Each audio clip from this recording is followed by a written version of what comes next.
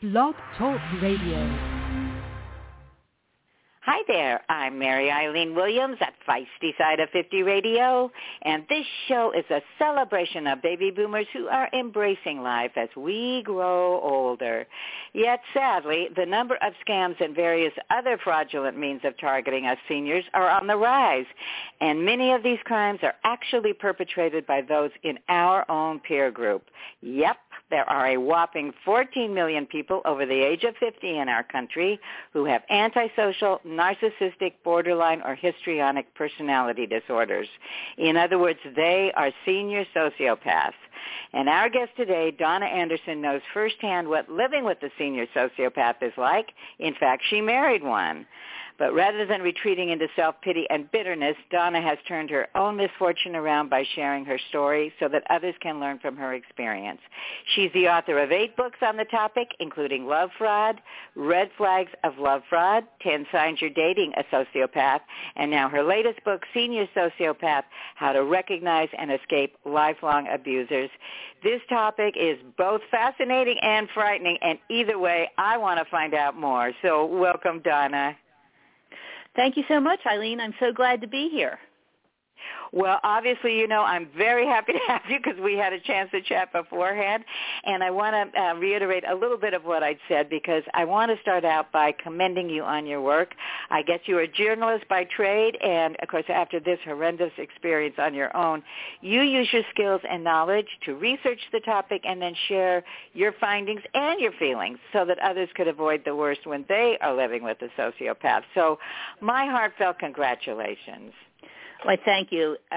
It was a pretty devastating experience. I married a guy who took $227,000 from me. He cheated with like 6 different women during our 2.5-year relationship. He had a child with one of those women. And then 10 days after I left him, not 10 days after divorce, but 10 days after I left him, he married the mother of the child, which was the second time he committed bigamy. And needless to say, my head was spinning when I finally just figured out what was going on. And I was talking to my therapist and describing his outrageous betrayals. And she said, he sounds like a sociopath. And I'm like, sociopath? What's that? So I started researching it, and through my research, developed my website, lovefraud.com, and wrote these books. And yes, I'm hoping to share what I experienced and learned with others so that they can benefit from what I went through. Wow. Well, and then how long after, I mean, your website, I've been on it. It is an amazing resource, and you offer a variety of services, including you are a personal counselor for people going through that. And, I mean, my gosh, when you need support, someone who knows what it's like can be so helpful. But let's begin with the basics, if we can, because how do you define what a sociopath is? In your book, you have a specifically broad definition, I'll say that. Well, I define a sociopath as someone who has a serious personality disorder in which they exploit and manipulate others. And the word sociopath is actually no longer an official diagnosis for anything, but I use it as an umbrella term to cover what the American Psychiatric Association calls cluster B personality disorders, which you mentioned in your intro, and those are antisocial, narcissistic, borderline, and histrionic personality disorders, plus psychopathy. And the reason I do this is because there's a lot of overlap among these disorders. The people who have these disorders engage in similar behaviors. The bottom line is they're all bad news for the rest of us, and it's just too complicated to try and parse out which person has which disorder. All you need to know is that there are people who seriously have different objectives in life, and their objective is to get what they can out of other people and exploit and manipulate them. So I call all of them sociopaths, and we just need to know that they're out there and to protect ourselves from them. Well, another thing is that that you debunk. I mean, well, not another, you didn't debunk, but sociopath, your own kind of definition. But a lot of, I think, even people in the mental health field would say that, oh well, sociopaths mellow with age. But you've conducted a number of surveys that show totally different results. So tell us about some of those. Yeah, that is actually a very prevailing view in the mental health field. In fact, I saw it in several psychiatry textbooks that sociopaths, once they get into their 40s, they start mellowing out and engaging in less antisocial behavior. Well, this made no sense to me because my ex-husband was 55 when I met him. I certainly wasn't his first victim. There were plenty before me, and then there were plenty after me. So this guy never burned out. And so what I did was I conducted a survey of Love Fraud readers because I've heard the same thing from hundreds of people that they were dealing with disordered individuals who were in their 40s, 50s, 60s, 70 years old. And I collected about nearly 2,400 survey responses, and one of the questions that I asked was if you knew the individual both before and after age 50, how did their behavior change? And 91% of the survey respondents said that the behavior was just as bad or worse after age 50. Oh, my goodness. Unbelievable. And I do want to get into now to some of the specifics in the book because what I thought was really, really helpful, well, there's a lot of things that were helpful, but it's just you didn't just go into romantic relationships and marriage, but you went into senior sociopaths and issues in parenting, toxic family ties, work colleagues, neighbors. So what are some of the ways, I mean, again, I'm asking a broad answer here, but what are some of the early clues that you might be encountering a senior sociopath in some realm of your life? Well, they do have traits to look for. One of the big ones is lying. All sociopaths lie. They tell big lies, little lies, stupid lies. They lie when they'd be better off telling the truth. They often can be very charming and charismatic when they want to be, because that's usually when they're in the process of trying to pull the wool over somebody's eyes. But if you have a senior sociopath as a family member, you can observe them being charming for an audience, but, back at the house or something like that, they're just cold and rude and everything else. They tend to blame other people for everything that goes wrong in their life. They tend to engage in a pity party where everything is, woe me, everything's bad is happening to me, but they never take any responsibility for their own life. And they also do not have the ability to put anybody else's interests or needs before their own. Well, another aspect in the book that really I thought was actually, this book is going to, and your website, all the services you offer, but really going to be helpful because there are so many of them out there and people are going to fall victim to them, and this information is great. But the last two chapters in the book were basically devoted into what can you do to get away from a senior sociopath. So can you share a couple of those thoughts with us? Well, yeah, because actually what I did was two surveys, and the first survey collected all the data as far as what these experiences were like, and the second survey, I specifically asked people how they coped with what happened to them and what advice they had for people who were in these situations. And the bottom line is that once you realize that you are dealing with a senior sociopath, or any sociopath for that matter, the best thing you can do is get this person out of your life. And sometimes that means getting a divorce. Sometimes that means cutting ties with family members. I've heard of people who cut ties with their parents or with their children. It's very painful, but it's the best thing to do to protect yourself. Yeah, but boy, that's tricky too because, again, in many of the examples you showed, the sociopaths don't give up easily. In many cases, that's true. And so what we suggest is no contact.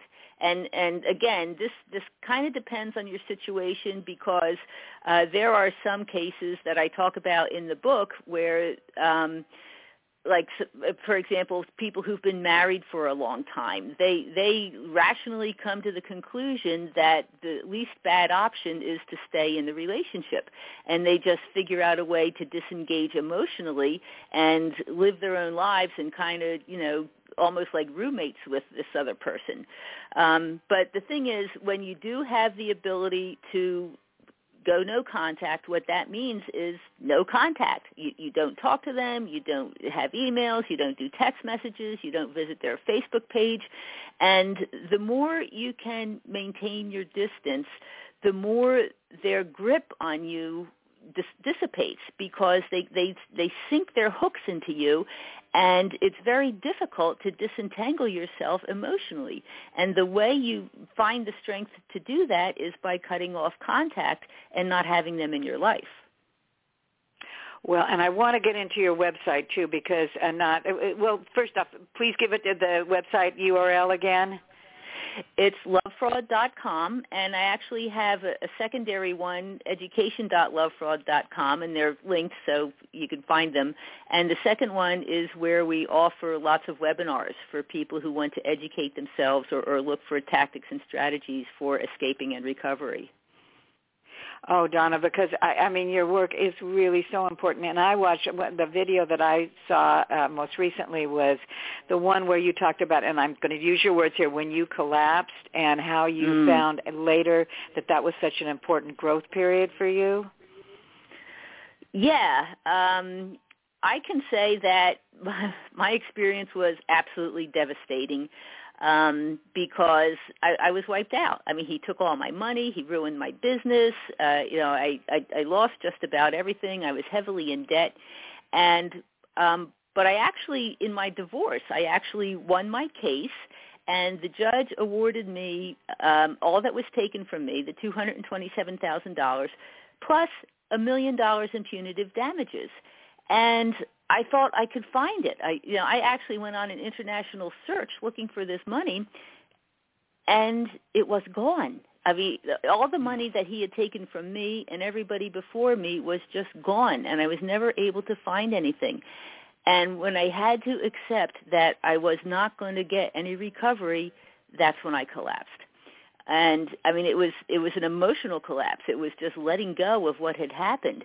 But that also was the key to my recovery, because the recovery process means allowing yourself to feel the pain of the betrayal and what has happened to you, the grief, the anger, the disappointment. When you can process those emotions and get them out of your system, that's when you can move forward. Well, Donna, I'm sure that any of our listeners out there who are experiencing the kinds of situations that you're talking about, or whether it's a close relationship or even a somewhat more distant one, I mean, connecting or being involved in the life of a senior sociopath has to be really rough. And you provide solid information, researched information, plus you provide that emotional support. And that, I think, is just really key. It really is. And I have on my website lots and lots of stories that readers have submitted, telling what happened to them. And people find it heartening to read the stories, because typically what happens when you've been conned or swindled or taken advantage of like this, the first person you blame is yourself, for not seeing what's been going on. And then after that, you think you're the only one it ever happened to. So even though it's, of course, we don't want to see anybody get hurt, it is somewhat comforting to realize that you're not alone. I mean, there's millions of these people out there.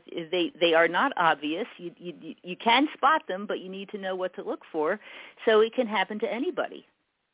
And especially because they can be so charming, and two, I know from your own background, from what I've seen of it, I mean, you were really successful at a young age. You did really well in school. You had a great career, lots of friends, and all that. But you were kind of looking for a mate, and somehow You ended up with that guy. So, I mean, it's not like people that don't have resources or aren't, or aren't in the know. I mean, it can happen to anybody, like you said.